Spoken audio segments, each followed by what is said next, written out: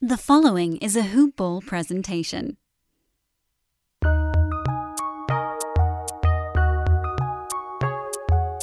Welcome to the Fantasy NBA Today podcast.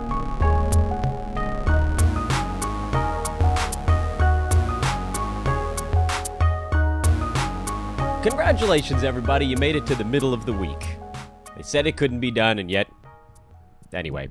Welcome to Fantasy NBA Today, everybody. I am Dan Vespris. This is a Hoop Ball and Hawaiian Isles Kona Coffee Company presentation. Sometimes I leave off the last word of that name, and they should probably get on my case about it. HI Kona Coffee on Twitter. HawaiianIsles.com is the website. Hawaiian Isles on Amazon is the easiest way to go about getting that stuff delivered directly to your doorstep. They'll even tell you that, by the way. It's not just me saying this is the easier way. If you go to Amazon.com and search for Hawaiian ISLE, that's as far as you really need to get, and it'll fill in the rest for you. Hawaiian Isles Kona Coffee is an easy search to do. You've got all these opportunities that are coming prime. They've got their classic, that's prime. They've got their vanilla macadamia, that's prime. Kona hazelnut, that's prime. Macadamia decaf, if that's your jam.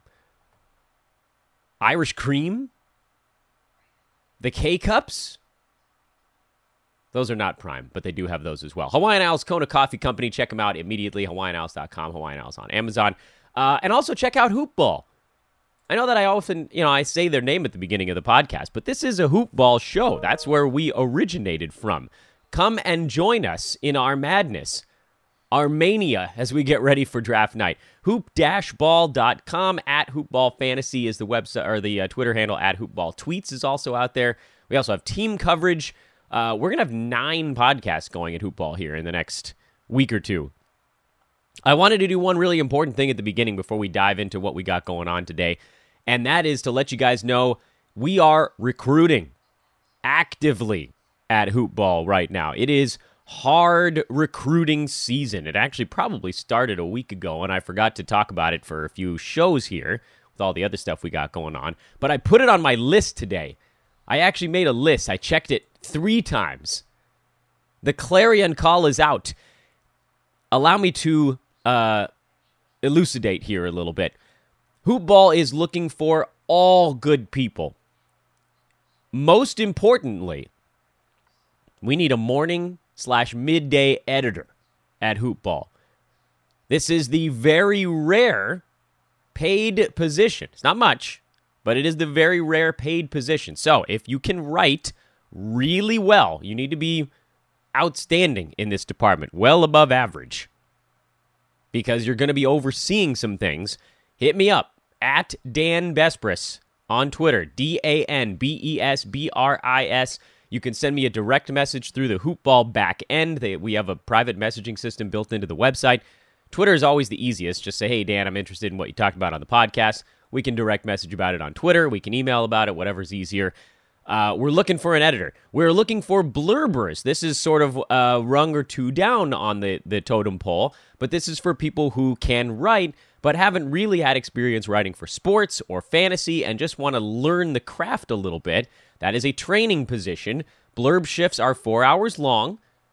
You'd come in, you'd work under an editor. We have a few right now. Mike Passador, Eric Ong. They'll teach you how to do this. It's all about learning how to read the wire, watch Twitter and all the news outlets to find out what's going on, and translate that into fantasy-relevant content for people that are watching the Twitter feed or following the website. The clarion call is out. We are looking for podcasters. Do you want to cover a team? Do you want a podcast for fantasy? Hit me up. I know a lot of you people are like, talk about something important right now. This is big. Many of you, I think, that listen to this podcast are thinking, could I do this? Hit me up, man. I'll let you know right out of the chute. Hey, is this something you can do? Yeah, maybe. Or no, or absolutely. So again, if you want to get involved over here at Hoop Ball, we got a lot of spots that we need to fill. Some other spots we want to fill. Some spots we probably haven't even considered yet, like graphic design. We don't have anybody that does that right now. So hit me up at Dan Vespris, DanBesbris. Again, Dan Vespris on Twitter. Let's get this show on the road. Let's fill these spots. Let's turn you guys into fantasy analysts instead of podcast listeners, or both. You can still listen. All right, here's what's coming up on today's podcast. We're going to talk to Brandon Marcus. It's Wednesday. It's ailment day, so we got Brandon coming up here in a few minutes. Greg Ehrenberg, DFS and full season expert over at Basketball Monster, talking to him for the first time on the pod. We had a wonderful show. I think you guys are going to like that an awful lot. In no particular order. That's the funny part. I said it that way, but I actually think that Greg's going first. We're going to tell you about MyBookie. We're going to talk about the early B150. Plenty of things coming up on today's podcast. We've also got some other thoughts on thoughts on guys in that 8 to 15 range. We had news on Paul George. We had news on Kawhi. We have news on Embiid that I talked about myself 2 days ago. So we got a lot of things on the docket. But again, topic number one here, topic du jour, recruitment. Hit me up. All right, the hell with it. Let's talk to a guest we haven't talked to before. That's always fun. More pro weeks, more fun. That's good stuff. And the first time I'm able to get this guest on the show, so very exciting for all of us. Greg Ehrenberg, what's going on, Greg? Happy to have you. I like how my intro made it seem like I was some big get and not somebody who you DM'd on Twitter and just I responded immediately and was like, yeah, I'll do it. Hey, listen, almost all of my guests are people that I DM'd on Twitter and responded pretty quickly. So that you're in good company here. G Ehrenberg DFS is the Twitter handle. It's GEHRENBERG DFS, which I guess when I say the letters like that, it sounds a little more letter salad-y than I intended. But again, at G Ehrenberg DFS. He's the DFS analyst over at Basketball Monster. He writes for DraftKings. But I'm having you talk about season-long stuff. So I guess I'm pulling you out of your comfort zone a little bit, but it seems like you do plenty of both. Yeah, and it's not really out of my comfort zone because I've been playing yearly fantasy leagues even before I did any sort of daily stuff. Well, I mean, when I started playing yearly leagues, there was no daily fantasy. I started by cutting class in middle school and drafting leagues with my friends in the bathroom. That's a beautiful thing. I mean, considering where I'm at now, what I'm doing, isn't that really the better education? Oh, absolutely. You don't need to be force fed something you're not going to use. You got to do something. No. This is your career. You turn that into livelihood. That was clearly the better path. 100%. Although, I mean, I know you're a bit of a numbers guy too, though, right? So you probably paid attention in math and then skipped some different class? No, I think I'm just a nerd. Oh, that's perfect. Well, I think that might mean we're a pretty good match over here as I adjust my bifocals and talk about my my issues with all frail parts of my body. But let's talk about the industry mock because you were right there in the middle with me. You were fortunate to get the 5 pick, so you had that one big leg up. I went right after you in this draft. I figure we can just kind of start at the top and work our way through if that works for you. Yeah, and definitely, I know that people can't really organize it this way, but if you had the choice to pick anywhere in your draft this year, 5 is really the nut spot. That's where you want to be. Yeah, absolutely. I mean, the people in front of you have removed any fear of choice for you in that top 5. It's just like, all right, well, whichever one of these guys is left is going to be my guy. And then you also have the best pick coming back in the second round. You're in a good spot to get someone in the third. You're not so close to an end where you have to worry about what guys are getting back to you. That's a really great spot to be. And you started with Steph Curry, who's quietly, maybe I shouldn't say it as loud as I'm about to, he might be my favorite of the 5, which probably puts me in weird company, but he could go completely nuts this season if he stays healthy. Yeah, so the funny thing is I wrote an article about this with the other guys at Basketball Monster where we talked about who we would take with the number 1 pick this year, because to me it's as open-ended as it's been in any other season. And originally Curry was going to be the guy that I wanted to take at number 1 because his numbers last year were so insane with Kevin Durant and Klay Thompson off the court. And it was just, there was so much usage. The shots were ridiculous. And I'm just trying to bring up the off-court numbers right now. But then when they brought in D'Angelo Russell, I kind of backed off because like, oh, this is another high-usage guy, and I'm not exactly sure how they're going to mesh together. Like, I still think Curry's going to be great, and it wouldn't shock me if he ends up being the number 1 overall guy. But just that inclusion of D'Angelo Russell there is going to bring down what his usage was last year when he was in this situation with Klay Thompson and Kevin Durant off the floor. if you had your pick of the top 5, is it in a roto format? Is it Anthony Davis? That's probably the direction I would end up going. But I mean, I feel like this is, if you have a pick in the top 5 and you're on this pod, I kind of just need to ask you about all 5 of them because especially since everybody was gone and you were stuck. I say that loosely, of course, with Steph. Who's your number 1? For me, it's Anthony Davis, and yeah, this is such a cop-out answer, but I've been saying you can't go wrong at number 1. Well, unless you go like totally off the board. But any of the Steph Curry, James Harden, Anthony Davis, Karl Anthony Towns, Giannis, you can make a case for any of those guys at 1. As long as you're taking one of those guys, then your team's kind of in a good spot to start. So it's more of a matter of preference. I like Anthony Davis particularly for roto just because of how well balanced his stat line is. Mm-hmm. Like he's going to help you across the board.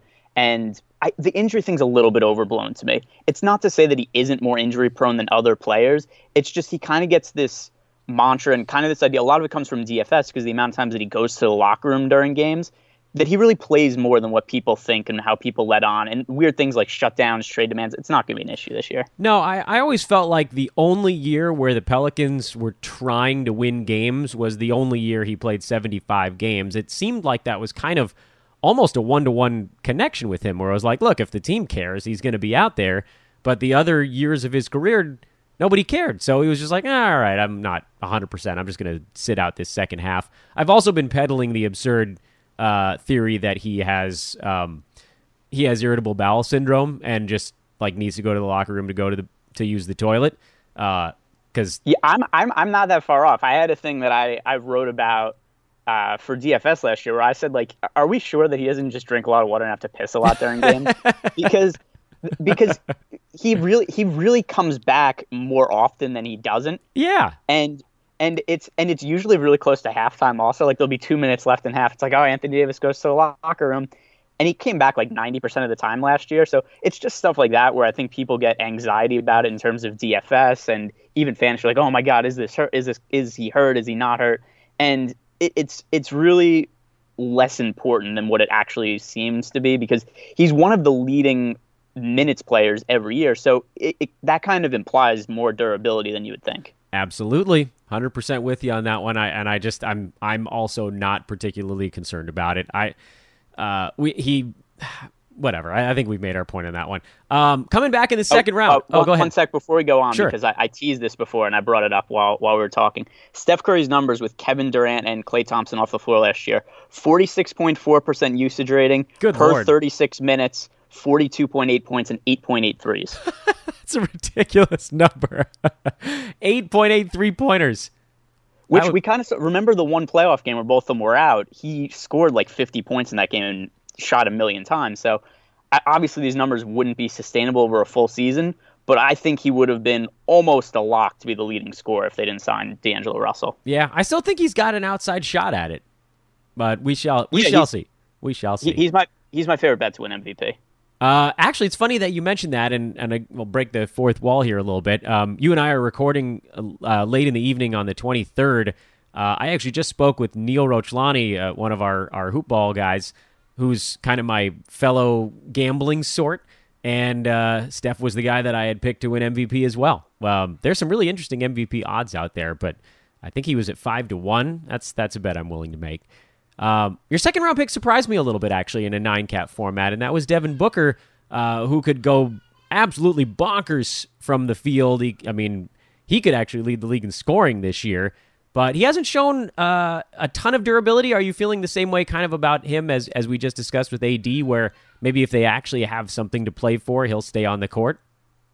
So there's a couple of things here, and one thing we have to discuss is, I don't know if you saw this, but Yahoo just updated the pre-ranks, and they nerfed the ranking of Booker all the way down to 38 for some reason. 38? That to me was crazy. So that means that if you're playing in like a Yahoo Pro League, you're just playing with friends who generally tend to base off those O ranks, you could probably get Booker in the third round now, and I think that he's super valuable at that point. So that probably ups the amount of exposure that I'm going to have to Booker this year.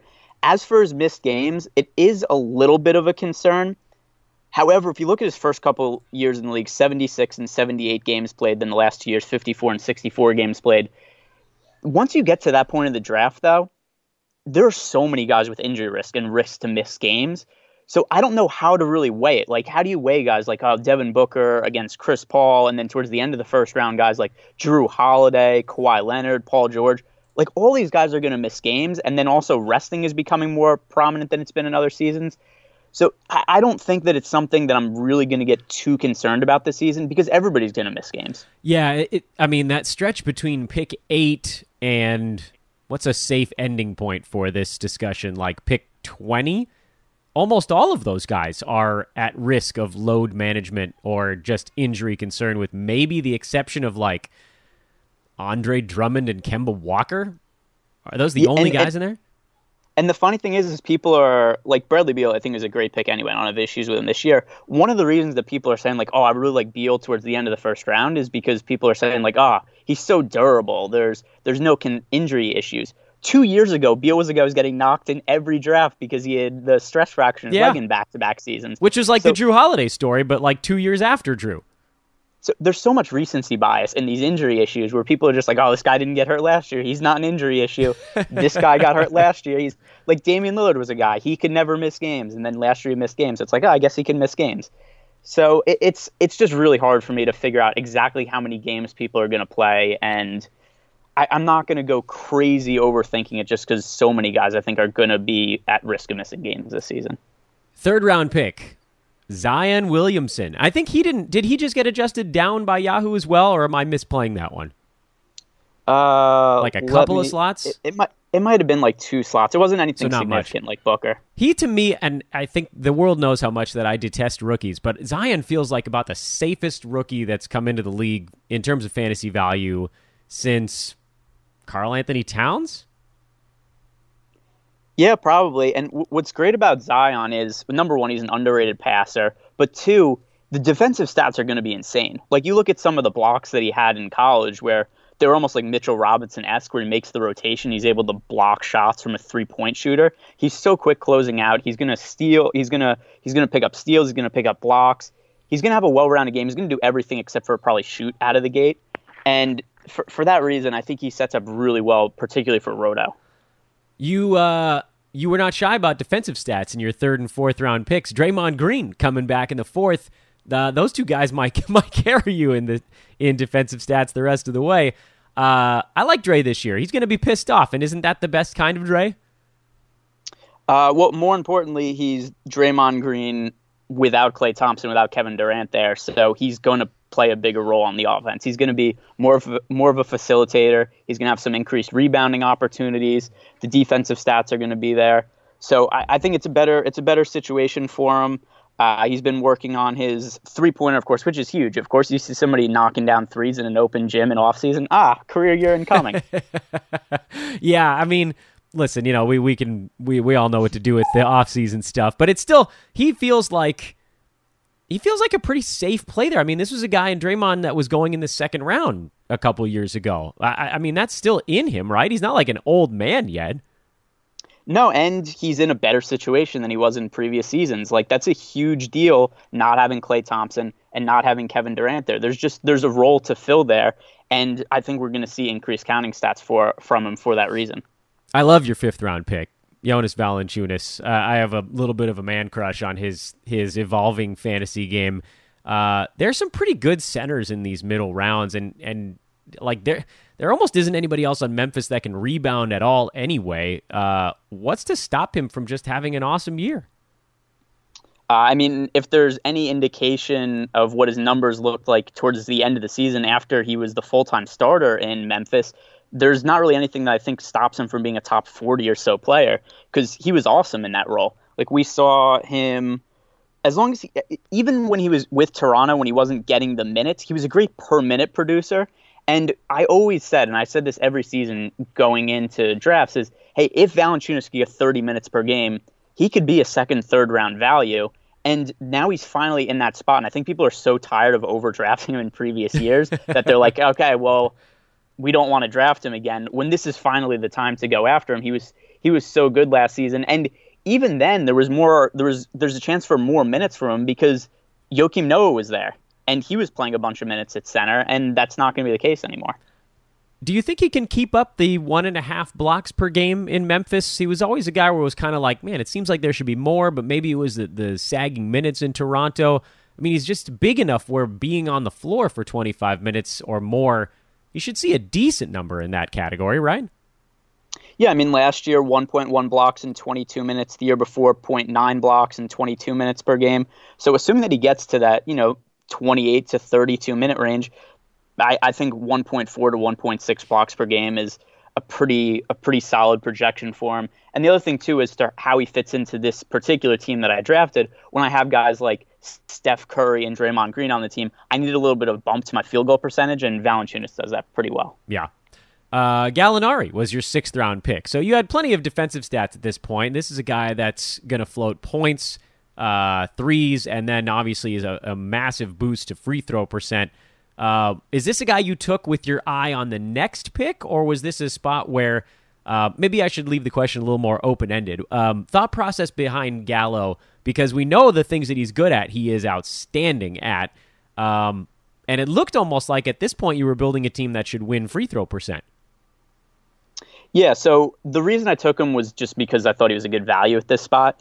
If you look at the Thunder roster, there is so much usage to fill now that Russell Westbrook and Paul George are gone. They've been replaced with Chris Paul and Danilo Gallinari. Like, Gallinari is a guy who on this team could average 25-plus points per game because there's just nobody else to shoot the ball. And this Thunder team also, I think, is a little bit underrated. Like, everybody just assumes, Paul George and Russell Westbrook are gone, they're going to stink. The win total is set at 34.5 games. I don't think that's the case. As long as Chris Paul and Gallinari are healthy, it's a pretty big if.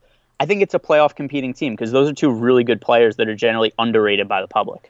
Yeah, I love the over on that one. It sounds like you agree.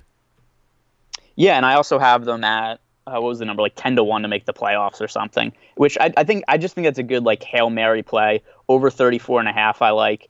It's just a good team, and people hate Chris Paul. Like, he's one of the, if not the most disliked player on NBA Twitter, but he's a really good point guard, and he's still really solid.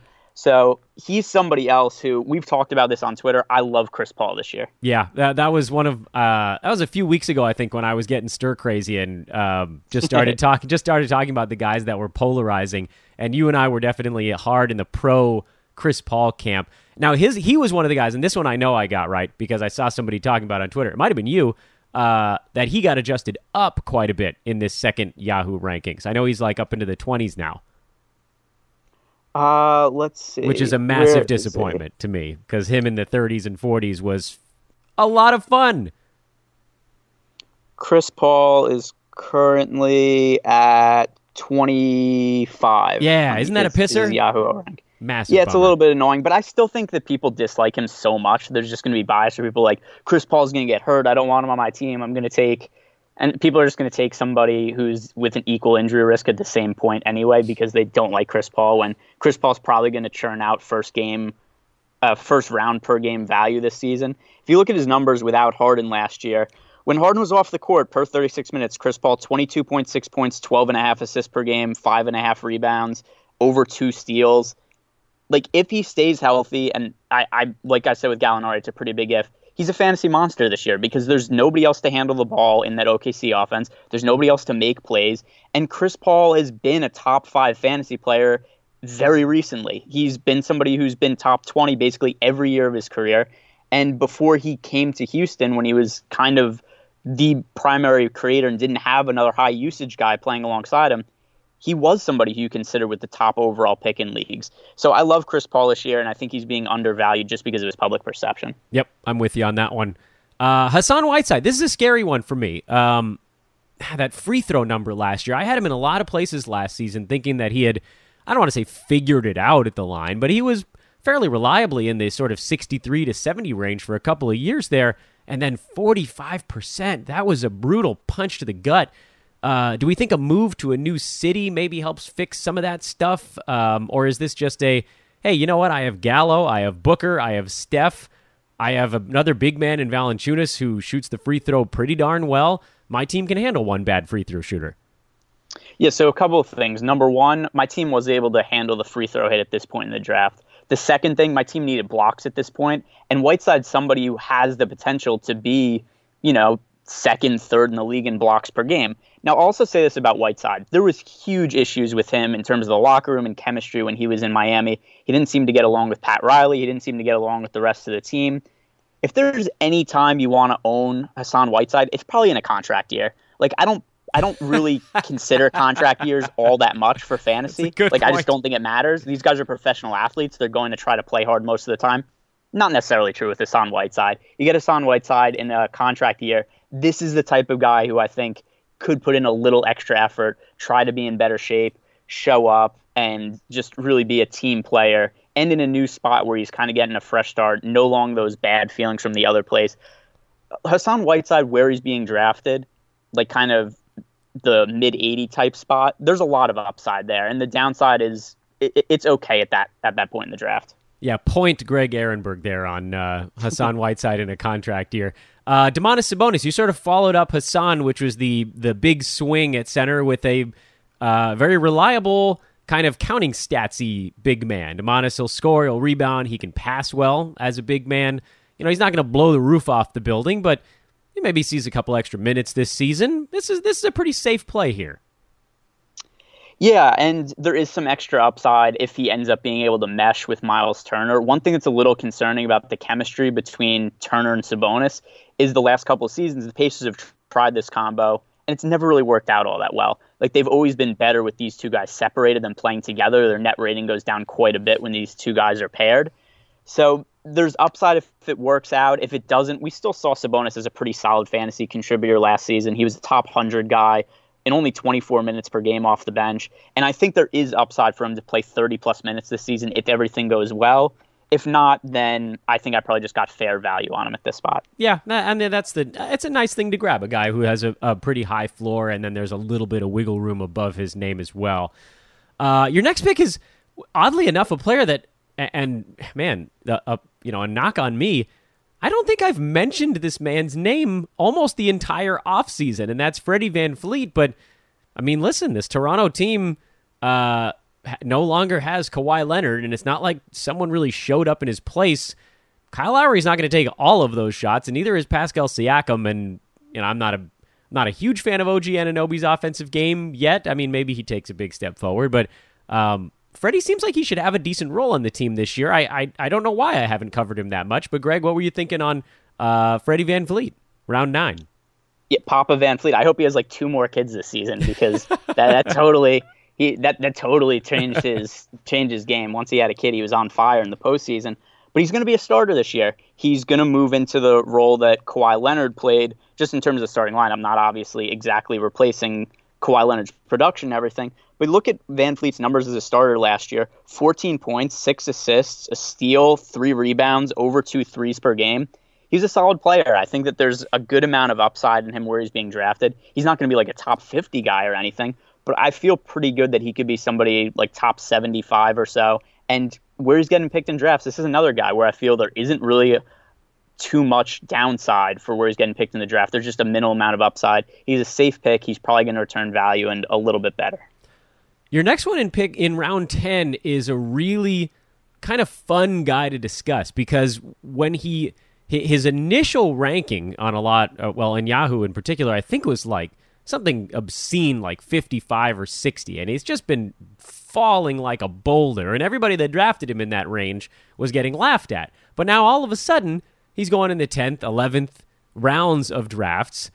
And a guy that had decent value with Boston last year opted to go to New York over San Antonio, and that's Marcus Morris.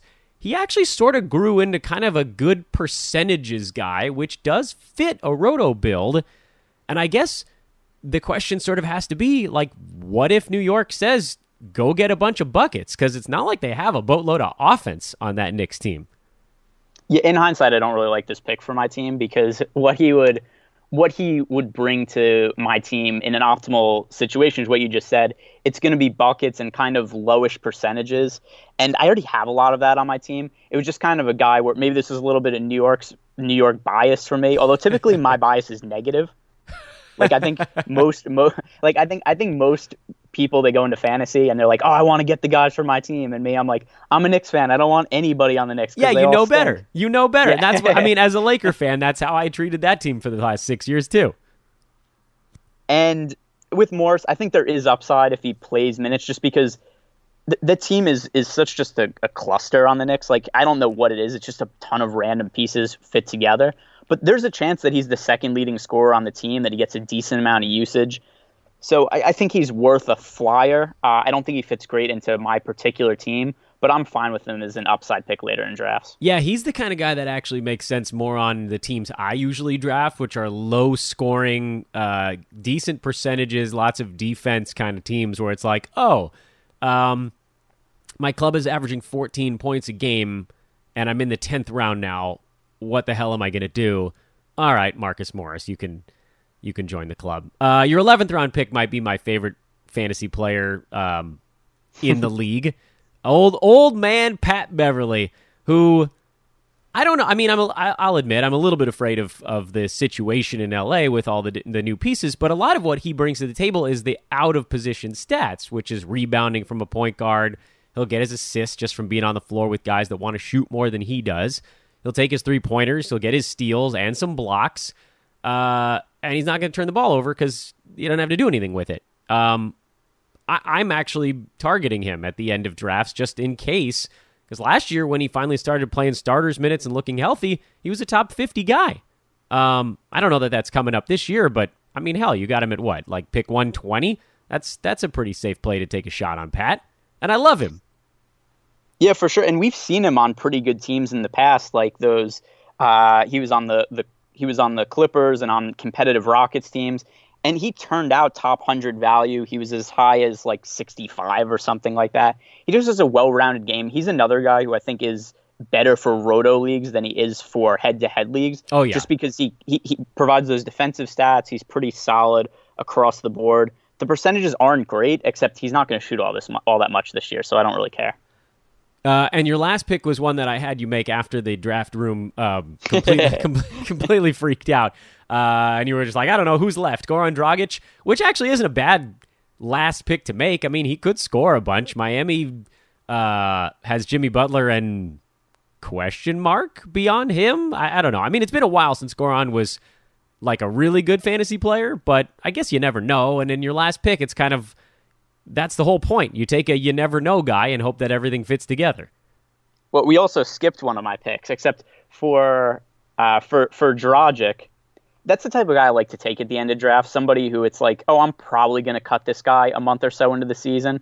However, we've seen him be a decent fantasy guy not too long ago, and so there's upside there. He has potential to provide assists, which is a very difficult stat to find this year, particularly towards the end of drafts.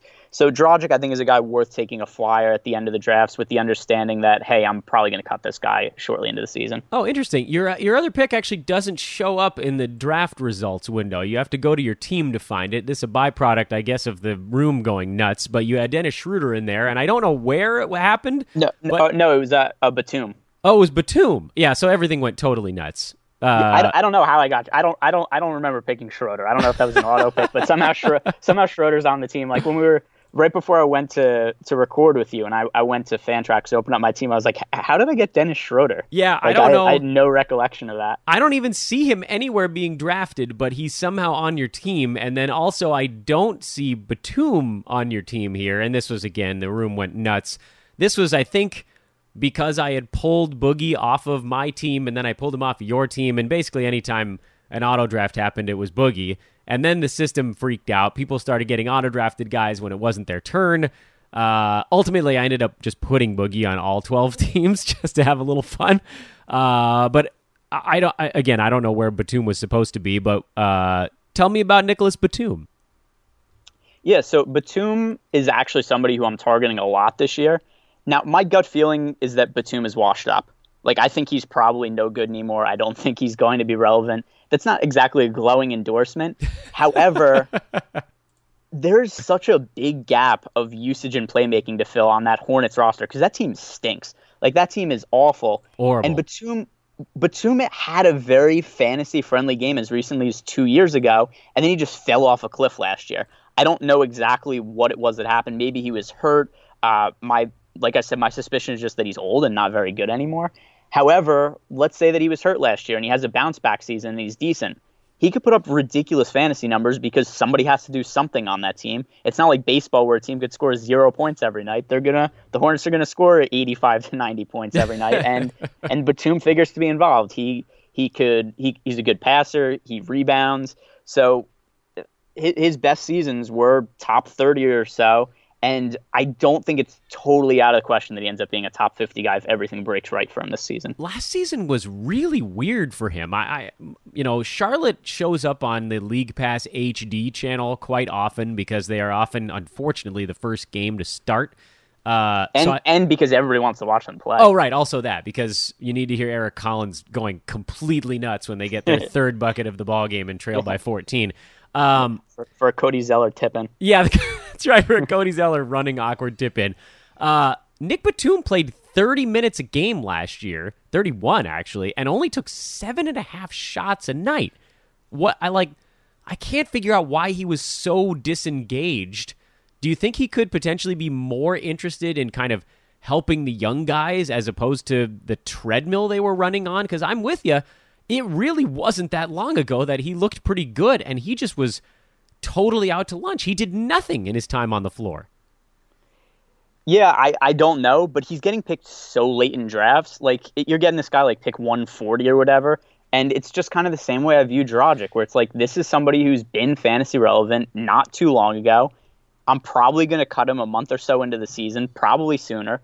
But if everything breaks right, there might be a time where, like 2 weeks into the season, Batum puts up a triple-double, and it's like, oh my God, Nick Batum is good again.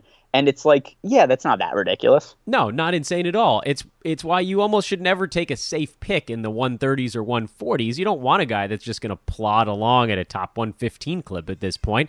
Take a shot, because I legitimately cannot remember the last time that my last pick was on my team at the end of the year. It's like 99 out of 100 times I end up dropping that guy. So you might as well just take a shot. I still have no idea where you picked Nick Batum, but I believe you, and I have no problem with talking about the guy. The draft room went crazy. As you look back at this draft, just to sort of put a bow on everything, where do you feel like things went well for you? Were there any spots where you kind of look back and went, I kind of wish I would have turned a different way?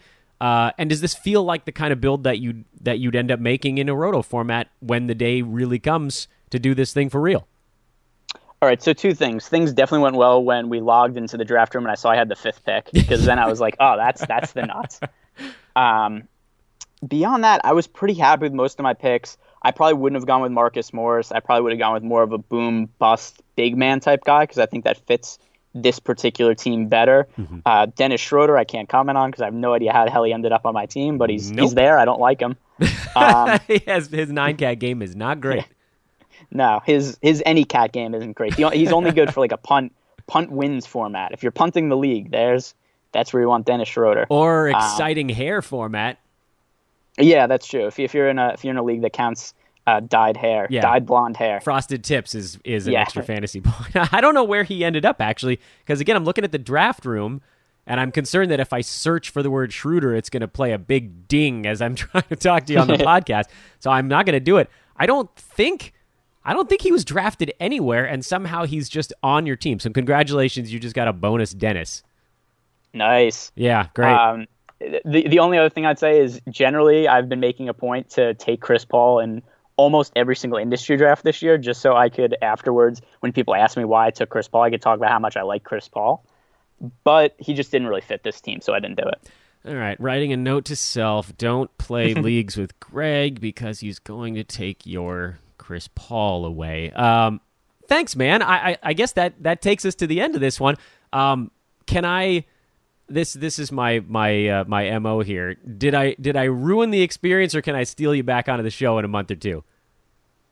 Oh, you could. It wouldn't really be stealing me. All you have to do is DM me on Twitter, and chances are there's going to be an opening somewhere in my schedule. You heard it. I'm sliding into Greg's DMs. Did I use that meme right? Did I do that right? I'm an old man. I may have screwed that up. Yeah, I mean, I'm no hipper than you are, but that's incorrect. Yeah, people want to find out what's hip. You can come to Greg and Dan. We've got this thing on lock. At G Ehrenberg DFS. Again, Ehrenberg is EHRENBERG. Follow him on Twitter. He's a DFS analyst over at Basketball Monster, and as we already know, outstanding at the full season mode as well. Greg, thanks a bunch, my man. Yeah, thanks for having me on, Dan. That was Greg Ehrenberg. That was fun, wasn't it? God, I loved getting new guests on the pod. We'll have him back. Provided it wasn't too horrible for him, we'll have him back. Want to also throw in, as we do with all of our guests during Pro Weeks, a coupon code. That's right. Sometimes I forget and I do it at the very end of the show, but we do still have some more stuff coming up after this one. Coupon code today. It is, as all the other ones have been, associated with today's guest, and today's coupon code is just the word Greg. It's easy, right? G-R-E-G. Greg. It's $3 off any product over at Hoopball. That includes the draft guide, the early B150, which is out right now. You have early access to the Brewski 150. If you get the draft guide, you get it on the 7th of this month, so you'd only have to wait 5 days. That gets put into the draft guide on October the 7th. Get $3 off with coupon code Greg. You can also get the Pro Package, the Champions Package, where we put different things together at a pre-existing bundle discount. You can take $3 off of that. Coupon code, once again, G-R-E-G. Use it now. It's good for about 1 month. The end of this month, which is a month away. All right, let's figure out what's going on here in this late first, early second, because there's been news on some of these guys, and I want to talk to Brandon about it. I wanted to talk to Brandon, so now I'm going to talk to Brandon. Happy Brandon Day. Happy Brandon Day. It's a good, is it a good Brandon Day, or is it a bad Brandon Day for you? How you feeling? It's a good Brandon Day. No real ailment. I mean, still got the swollen eyelid. Don't think that's going away anytime soon. But apart from that, we're feeling good. We're kicking it. You're kicking it. You're kicking it. I like that. That's I'm just baseline sleepy. That doesn't qualify as an ailment. How are your mosquito bites? That was a good one. I enjoyed that one. They're good. Thank God. That was a rough couple of nights. Yeah, you can't sleep with that. And then you just start to, like, there's a mania that comes afterwards when you're not sleeping and people are like, what's wrong? And you're like, a mosquito got me. It doesn't elicit the pity that I think we wanted it to. Yeah. So here's the thing. We've had news actually about 2 Clippers. So I think your timing here, or its timing, or maybe you guys coordinated this, you and Doc Rivers. Yes. Yeah, you did? Okay, I thought that might have been the case. Yeah. We got news on Kawhi. We got news on Paul George, and it could dramatically, perhaps, adjust where they're going in fantasy drafts. Kawhi, we're hearing they're going to try to dial down the load management, which I still think that's the worst terminology ever. And then Paul George, this is what I was terribly afraid of, and I've been harping on it for weeks. I'm not drafting someone who won't start the season healthy. We're getting confirmation that he's going to miss at least the first 6 games, and then who knows beyond that. So what's your read on this situation, and how is it changing? I mean, you're covering the Clippers here, but from a fantasy perspective as well, this feels like a couple of relatively big deals. Let's start with Paul George. He was doing 5-on-0 work during practice yesterday in Hawaii. So clearly he's good enough to practice, which is a good sign. It's not like he's staying off the court, because how many times do we see a player where we're just waiting for them to actually practice and actually be at shoot around and all that kind of stuff? And it seems like Paul George is doing most of the stuff. He is in a non-contact jersey, I believe. But I don't know what anybody was expecting. I mean, the 6 games seems pretty normal to me that he's going to miss just the first couple. I mean, 6 isn't that many if you think about it. And I don't think he's going to be somebody that's going to be rested as much as maybe a guy like Kawhi was last year to keep fresh. I think once he's back for the most part. So it does worry me a little bit, obviously. You and I have talked about it, that drafting a guy that's hurt to start the season really is not a great idea, because you're immediately stuck with one player on your roster. You have no idea when they're coming back. I would assume that Paul George would come back within a couple of weeks. He said he's 85 to 90% when he was at Media Day, so that's a good sign as well. But they're obviously not going to bring him back till he's 100%. So that's one reason why maybe you don't draft him. But I'm not as low as many other people are on him. If you can get him for maybe a couple bucks cheaper in auction, or maybe it falls a little bit in a head-to-head, I'm okay with that. Okay, so before we even get to the Kawhi stuff, I think there's 2 angles we need to pursue, and you touched on them there at the end. One is, does he become a distressed asset that now suddenly is a tiny value, or is he, well, like, which side of the, it sounds to me like the needle is actually moving towards slight value on your side, whereas for me, I'm actually a little bit worried that the 6 is going to become 10 and the 10 is going to become 14, and suddenly, we're not seeing him until like December 1st, and then we have to make a decision on where he would go, either in auction or in a snake draft. So, Am I reading that properly? Are you feeling like maybe he's becoming a tiny bit of a value for you? It kind of depends where he goes. I mean, if you draft a guy, let's say like Damian Lillard in the first round, and you're confident that he's obviously going to be on the court, Portland's talked about playing a faster tempo, and maybe you want to get Paul George on the turn. If you're confident enough in the way you draft, a guy like Paul George could be a monster asset to come and join your team after, let's say, 3 or 4 weeks. I mean, that really could be helpful. I don't think he's going to be out as long as you might say. I really do think he'll be back in November at some point. And that's really not that much time if you're able to draft a team apart from Paul George that's healthy to start the season. And most of the people that are listening to this podcast are pretty damn good at fantasy basketball because they're listening to everybody's advice that is on the Hoop Ball staff. So if you are able to have a good draft, drafting a guy like Paul George will help.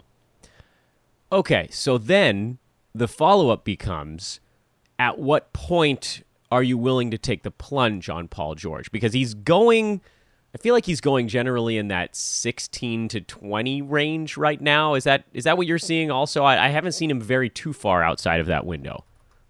Yeah, I think that's about right. And I'm fine taking him towards, I said Lillard. I mean, that Lillard will be probably going towards 8, 9, 10. So that's more of 11, 12, 13. So it's possible that you're talking more like a guy like Giannis that you're taking with the 3rd or 4th pick or 1st, 2nd pick. It really depends on your draft. And if you're going to get a guy, let's say like Harden or Giannis or Anthony Davis, and then put him with a guy like Paul George, let's not forget Paul George was a top 3 player in the NBA last year. And now you're going to be able to add him in this late 2nd round. It could end up being some value. What about if he's ending up in the mid-second round? So there's a lot of what ifs, I guess, at this point. So we're doing a little bit of a guessing game. Yeah. But let's say this news right now. I think he's going mid-second round ish. Let's just call it like 16 to 18. If this news bumps him back to the end of the 2nd round, it sounds like you're all about that because you have that first round guy that can float your team. But what if he doesn't drop back, which feels like he will? I mean, he's got an injured tag on him on Yahoo now. There aren't that many guys that have an injured tag next to their name at the beginning of October. That is going to have some kind of negative impact. But let's say it doesn't, for hypothetical purposes. Let's say he stays in that 15, 16, 17, 18 range. Would you take the plunge on him there, knowing that you're suddenly pairing him with one of those terrifying 8 to 12 range guys in the first round, because suddenly now you don't really have the dude that floats your team? Yeah, probably not. It really depends who's there and what you're trying to target. But, I mean, you and I have talked about it. I don't like drafting injured players. No. I just think that the hype over Paul George is maybe a little bit too high right now. Yeah, I think I'm with you on that one. I actually think we see completely eye to eye. If you have the 9th pick in your league and you're hemming and hawing over, do I go Bradley Beal? Do I go Kyrie Irving? Do I go Jimmy Butler? Do I take a flyer on Joel Embiid? Something like that. And then Paul George is staring you in the face in the 2nd round. You're just like, well, I can't do that to my team. What if my first rounder isn't playing to start the year? If I don't have my 1st or 2nd round picks playing at the beginning of the season, I'm screwed. I mean, I'd rather have all the guys you mentioned before drafting Paul George. Yeah. But if he's down in that 19 to 24 range, which would be, I guess it'd be 20 to 24, that pairs him up with one of those top 5 guys. And at 19 would be likely paired with Nikola Jokic. Is that enough? Is Jokic enough for you to say, I'll take a flyer on Paul George? Possibly. And if you're in a 10-team league, it's possible he lasts all the way to the beginning of round 3. Yeah, true. So if that happens, I mean, let's say you're at the turn and you're at the 2nd pick in the draft, you may want to take him in the 2nd round and just grab somebody back in the 3rd, knowing that the guy who has that pick at number 1 could end up stashing Paul George in the 3rd round. Wow. Or snagging Paul in the third round. Oh, that is a massive advantage. Holy smokes. If you're that's a team that could have Cat, Kemba Walker, and Paul George as its top 3 picks. That's crazy. Okay, so now shuttling over to the Kawhi side, and I'm actually going to lump this together with Joel Embiid because we got that news on Monday. Both of these guys, media day, they're downplaying load management. Do you believe it? Because I'm a little skeptical. This is an opportunity for a team to put out a big-time message to its fans. Hey, our superstar is going to be playing more than you think. I don't know. You know me and my tinfoil hat. Do you really think that these guys are going to dial down load management? Because both of those teams have championship aspirations, so who cares if Kawhi or Joel plays, December 28th or something like that? Yeah, well, it does seem that Kawhi is actually feeling healthier than he did last year. He said, I'm feeling way better than I did last year, which is obviously a good sign considering how damn good he was last year. Especially, even the beginning of the season when he missed a bunch of games, but when he was on the floor, he was tremendous. He was. Go ahead. No, he was. I was agreeing with you. He was incredible last year. I mean, he's a mid-first round per game guy. Exactly. So with him, if you can trust that he will play, 65, 68 games, I mean, that's pretty good. The one issue, obviously, is, and the one thing about the Clippers that's funny is that everybody keeps saying, well, this is a 48-win team that just added Kawhi and Paul George. Well, yes and no. Yeah. They also lost Gallinari and Shai Gilgeous-Alexander. So they lost guys that contributed big time to that team. So it's not like they can go and roll out Beverly, Shamet, Harkless, Zubac, and Magruder and all of a sudden win 48 games. That's not going to happen. No. They need George and Kawhi. I mean, they really do need at least one of those guys. And to start the season, it's going to be just Kawhi. So if you are worried about Paul George, then guess what? They're not sitting Kawhi very much to start the season. It just doesn't make a lot of sense to do that and get off to a really bad start when you don't have Paul George. And if you don't have Kawhi, then like I said, you really don't have a ton of offense outside of Lou and Trez. I mean, if you think about it, those two guys off the bench and then the guys that are going to be starting, there isn't a ton of punch apart from the guys that come off the bench. So maybe if you're worried about George, you maybe increase Kawhi, and then also you may increase Lou Williams a little bit towards the end of your draft because he's a guy that's going to be needed to score the basketball.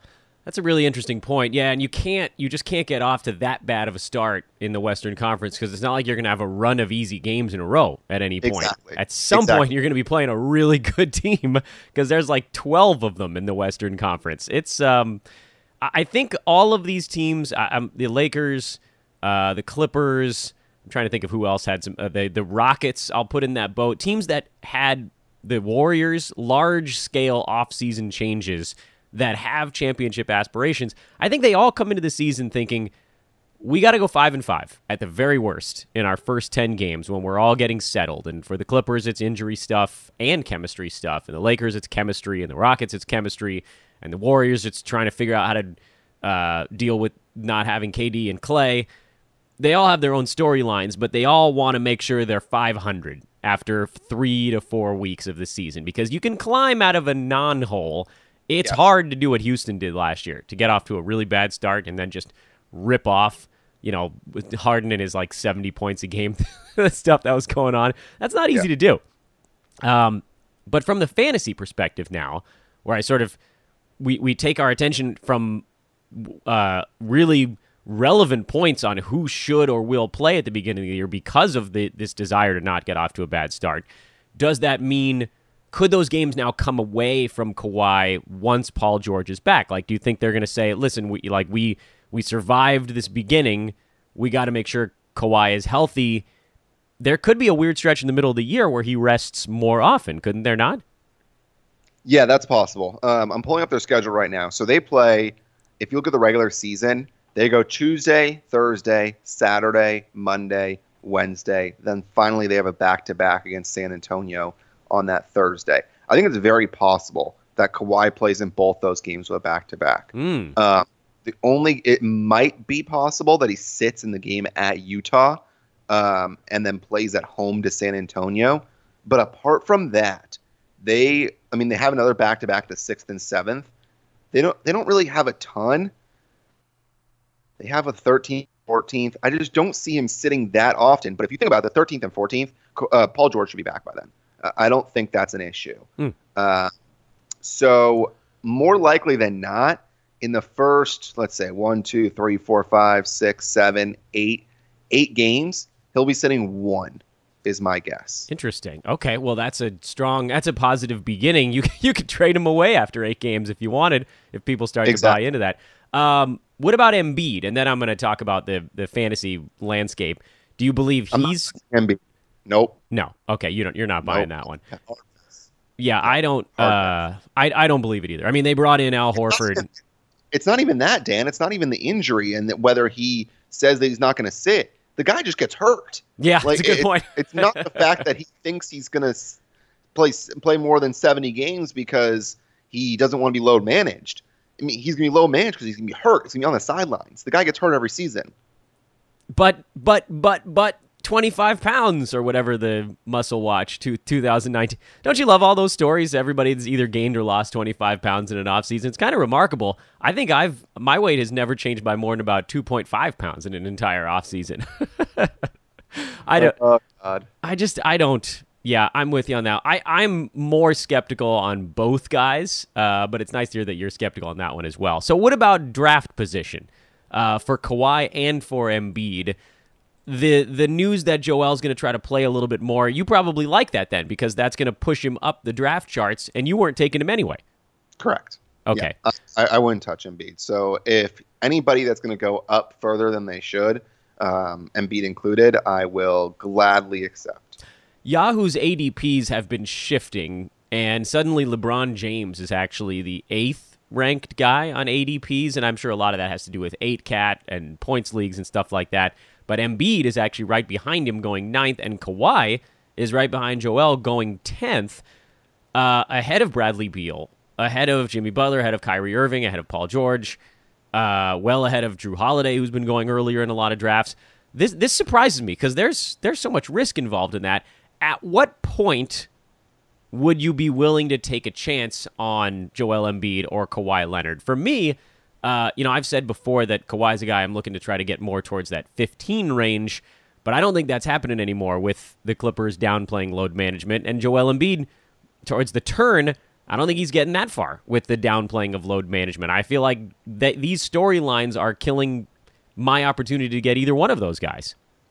It's funny because I'm looking at Yahoo right now, and if you look at the remaining games projection, you have Kawhi at number 9, right? Yeah, I'm looking at the ADPs right now. So he's being drafted 9th. His ADP is actually 10.6, but he's the 9th guy on the list. Okay, so if you look at who comes afterwards. Or 10th, rather, excuse me. Yeah, right now, according to where I'm looking, it's Ayton, then Kyrie, then George, then Drummond, then Robinson, which is crazy, and then Kemba, then Embiid, and then Butler. Is there anybody really that you want that I just named over Kawhi? No. But it's also why I don't fully trust Yahoo's projections. Yeah, that's true. But I mean, I would take Kawhi in that spot. I think anybody that wants to take him at 9 or greater, I'm very happy with that because I would take Beal, Lillard, Jokic, Giannis, Steph, Harden, Towns, and Davis over Kawhi. But I think that's when I go and grab Kawhi as 9 or later. The games played projection is probably the most interesting column in Yahoo's projections because, I mean, you have to make a very tough call, and and some of the numbers here are probably not what I would have selected for these guys. Bradley Beal at 80, so they think he's only, I mean, I know he played all of them last year, but that team's going to be horrendous. Kawhi's at 69, which is an interesting number. That's probably not far from what you were thinking for him. Yeah, I think that's spot on, actually. Paul George is at 64. I think you probably have him higher than that. Yeah, I think that'll be a little bit higher as well. 18 games, that's a lot. I mean, he's going to miss 6, obviously. Let's say he misses 4 more. And then maybe about 5 or 6 for low management. So I think it's closer to 66. Joel Embiid is listed at 66 games played, which is where he's been. The best seasons of his career. He's been in the mid-60s. There's sort of no reason. Who plays more games, Paul George or Embiid? I'm going to go Embiid by about 2 or 3 games. Interesting. I'll take George. Because I'm terrified of season-starting injuries. Those are guys that... Those are risks. Those are risky plays. They got Steph at 70, by the way. That's really low, by the way. Yeah. I don't see him playing. I mean, I see him playing way closer to 75, 76 unless he gets hurt. Yeah, I have more in the 74, 75 range as well. Giannis at 74, Harden at 75, AD at 74, and then, of course, Kat at 81. He's the big guy on that list. What would prevent Giannis from missing so many games? They're just too good. He'll take a few games off here and there. He did it last year, too. It was sort of like this. Nobody really noticed, but he only played 72 games last season. Wow. I know, right? I did not know that. Yeah, wow. Without really almost any injuries. That was just kind of like, yeah, he's a little nicked up. And Middleton took a few off, too, last year. The East is terrible, so they know they're in perfectly good shape. Jokic, they only have at 76. He played every game last year, so that's an interesting one as well. I just think maybe the lesson here is less about looking at each individual guy than to say, look at the Yahoo projections and understand there are reasons beyond the counting stats why guys are in the order they are. Like you said, DeAndre Ayton is 11, but a lot of that's because they've got him playing 78 games, and the guys around him are playing 64, 70, 69. 9 extra games is a really big deal. You know, if they had him at the same number of games as these other guys, he'd probably about 7-8 slots behind them. So if you're drafting on total games played projection, if this is the type of stuff you're thinking about, this is where you have to make those moves. And for Kawhi, it's true. If he gets around 70 games, he's a first-round dude. If you don't think he's getting near that high, he's an early second-round dude. These are those critical draft day decisions. It's also why you should tell your commissioner to run the random order if you're in a snake draft at least a few days ahead of time, so you can kind of get an idea of who's probably going to be on the board near your pick.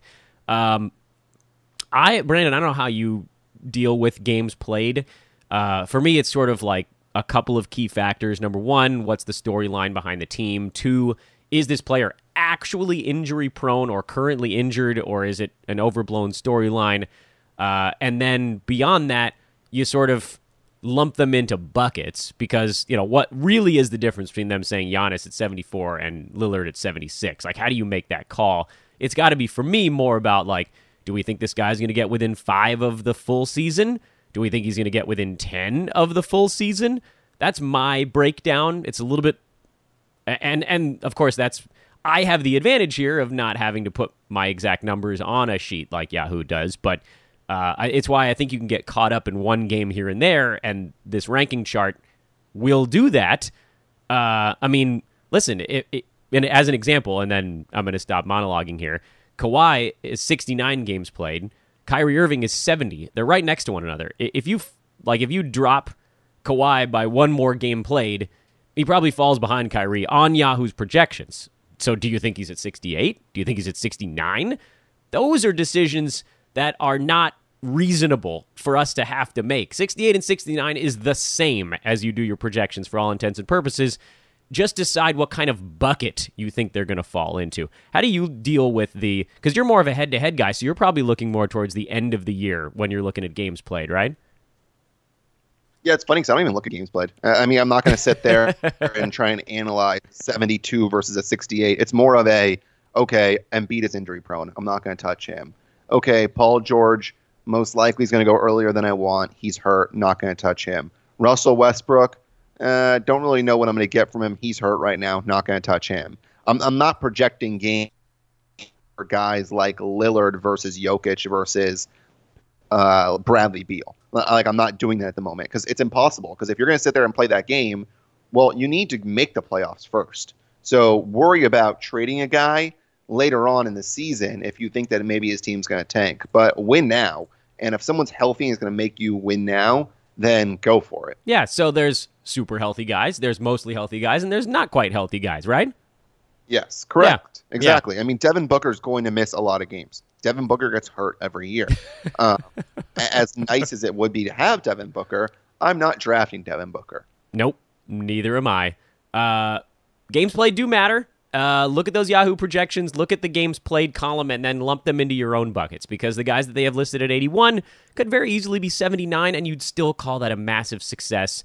And the guys that are listed at 65 could very easily be 67, and you'd still feel the exact same way about it. So don't treat the exact listing of their rankings as some sort of gospel when a lot of that depends on Yahoo being forced. Again, I'm not trying to pin anything on them. They have to make this call, 68, 69 games, whatever, but it's pretty arbitrary, and it's really more about these buckets. Brandon, happy Brandon Day to you. Hey, Dan, I have one final thing. I think I found your player for the season. Ooh. Who is it, the oldest man in the NBA? Is it Vince Carter? No, it is Mike Conley. And can I tell you why? Yes, please do.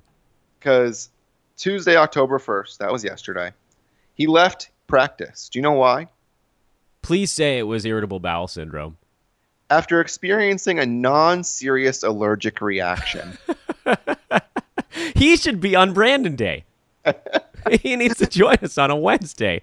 Where it the said hell is day-to-day next to him. I was like, what the hell happened to Mike Conley? And then it's like, oh, just experienced a non-serious allergic reaction. That's no lactose. idea what caused it, but he'll be okay. That's lactose right there. I know that look. That dude got a little bloat going on. He had to get the simethicone in his system and try to degas himself.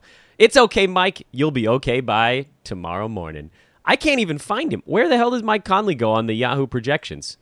40 or 52, depends which. If you're looking at current preseason, it's 40. Current is 52, which is crazy. 52? Get out of here Yeah. with that, Matt. Oh, they've got him at 68 games played. Yeah, which is also crazy. By the way, speaking of Brandon, I mean, it's a great day to say this because it is Brandon Day. For those of you that are taking Zantac for acid reflux, I would advise you stop taking it. Supposedly yesterday they released a big thing about how it's being taken off shelves everywhere because there are small doses of cancer that are Oh, my God. possibly in it. Brandon, So, yes, if you take Zantac, I advise not to take that. This show took a dark turn at the end. Hey, Well, thanks for that medical outlook from Brandon Marcus. Oh, God, it's not funny, but, you know, our shows are so weird. You never know what you're going to get on Brandon Day. BD Marcus on Twitter. Brandon, happy Brandon Day. happy Brandon Day. Man, you never know what you're going to get. Thanks to Brandon Marcus. Thank you to Greg Ehrenberg for a wonderful Wednesday here on Fantasy NBA Today. I want to remind everybody once again to check out our buddies at mybookie.ag before we wrap things up on today's show. Mybookie.ag. They're doing it right. Play, win, get paid. I cannot stress this enough to you. We went through the whole process, almost like a secret shopper. We at Hoopball did the deposit, learned about the rollover, and got on the phone with customer service, and they handled us like pros. This is the first online book that actually gives a flying crap about what its customers think. They don't just screw you over. They actually take care of their customers. They've got player perks. They got great lines, great odds, and they're matching you. They're deposit matching. So when you open your account, use the promo code TODAY, TODAY, when you sign up, TODAY, at mybookie.ag. They'll match your first deposit up to $1,000. We are going to clean up, and we're going to do it with bonus money in the tank. So thank you once again to our buddies at mybookie.ag. Want to remind everybody here at the end of the show as well, I mentioned it right at the outset, but if you want to get involved with us here at Hoopball, please reach out immediately. Don't wait. This is recruiting time. This is where you've got a clear path to doing stuff for a fantasy basketball website with global reach. We're across the country. We're across the world, man. One of our editors, Eric Ong, he lives in the Philippines, so you can be anywhere provided you can write. That's it. The editor position, you got to be very good. Again, it's morning, afternoon editor here in the States. We're working on States time for that one. But we're also taking blurbers, podcasters, you name it. Hit me up at DAN. That's Dan. If you can't spell Dan, well, you probably shouldn't be a writer for Hoopball. Dan, and then the last name is Bespris. B as in boy, E-S as in Sam, B as in boy, R-I-S. B-E-S-B-R-I-S. Hit me up immediately. Thanks for listening to another long one here, but we got a lot of things to talk about these days. Back tomorrow with Coach and another pro breaking down their team from our Industry 9-Cat Roto Mock. Friday, Eyes on the Ground. We'll have Sweet Nuggets with Adrian Benjamins and one more pro. 2 more pros next week, and then we move on to additional topics here on the show, including the ESPN Top 100s. They have 3 different lists going right now. I am Dan Vespers for Brandon and Greg. Have a wonderful day. We will talk to you tomorrow.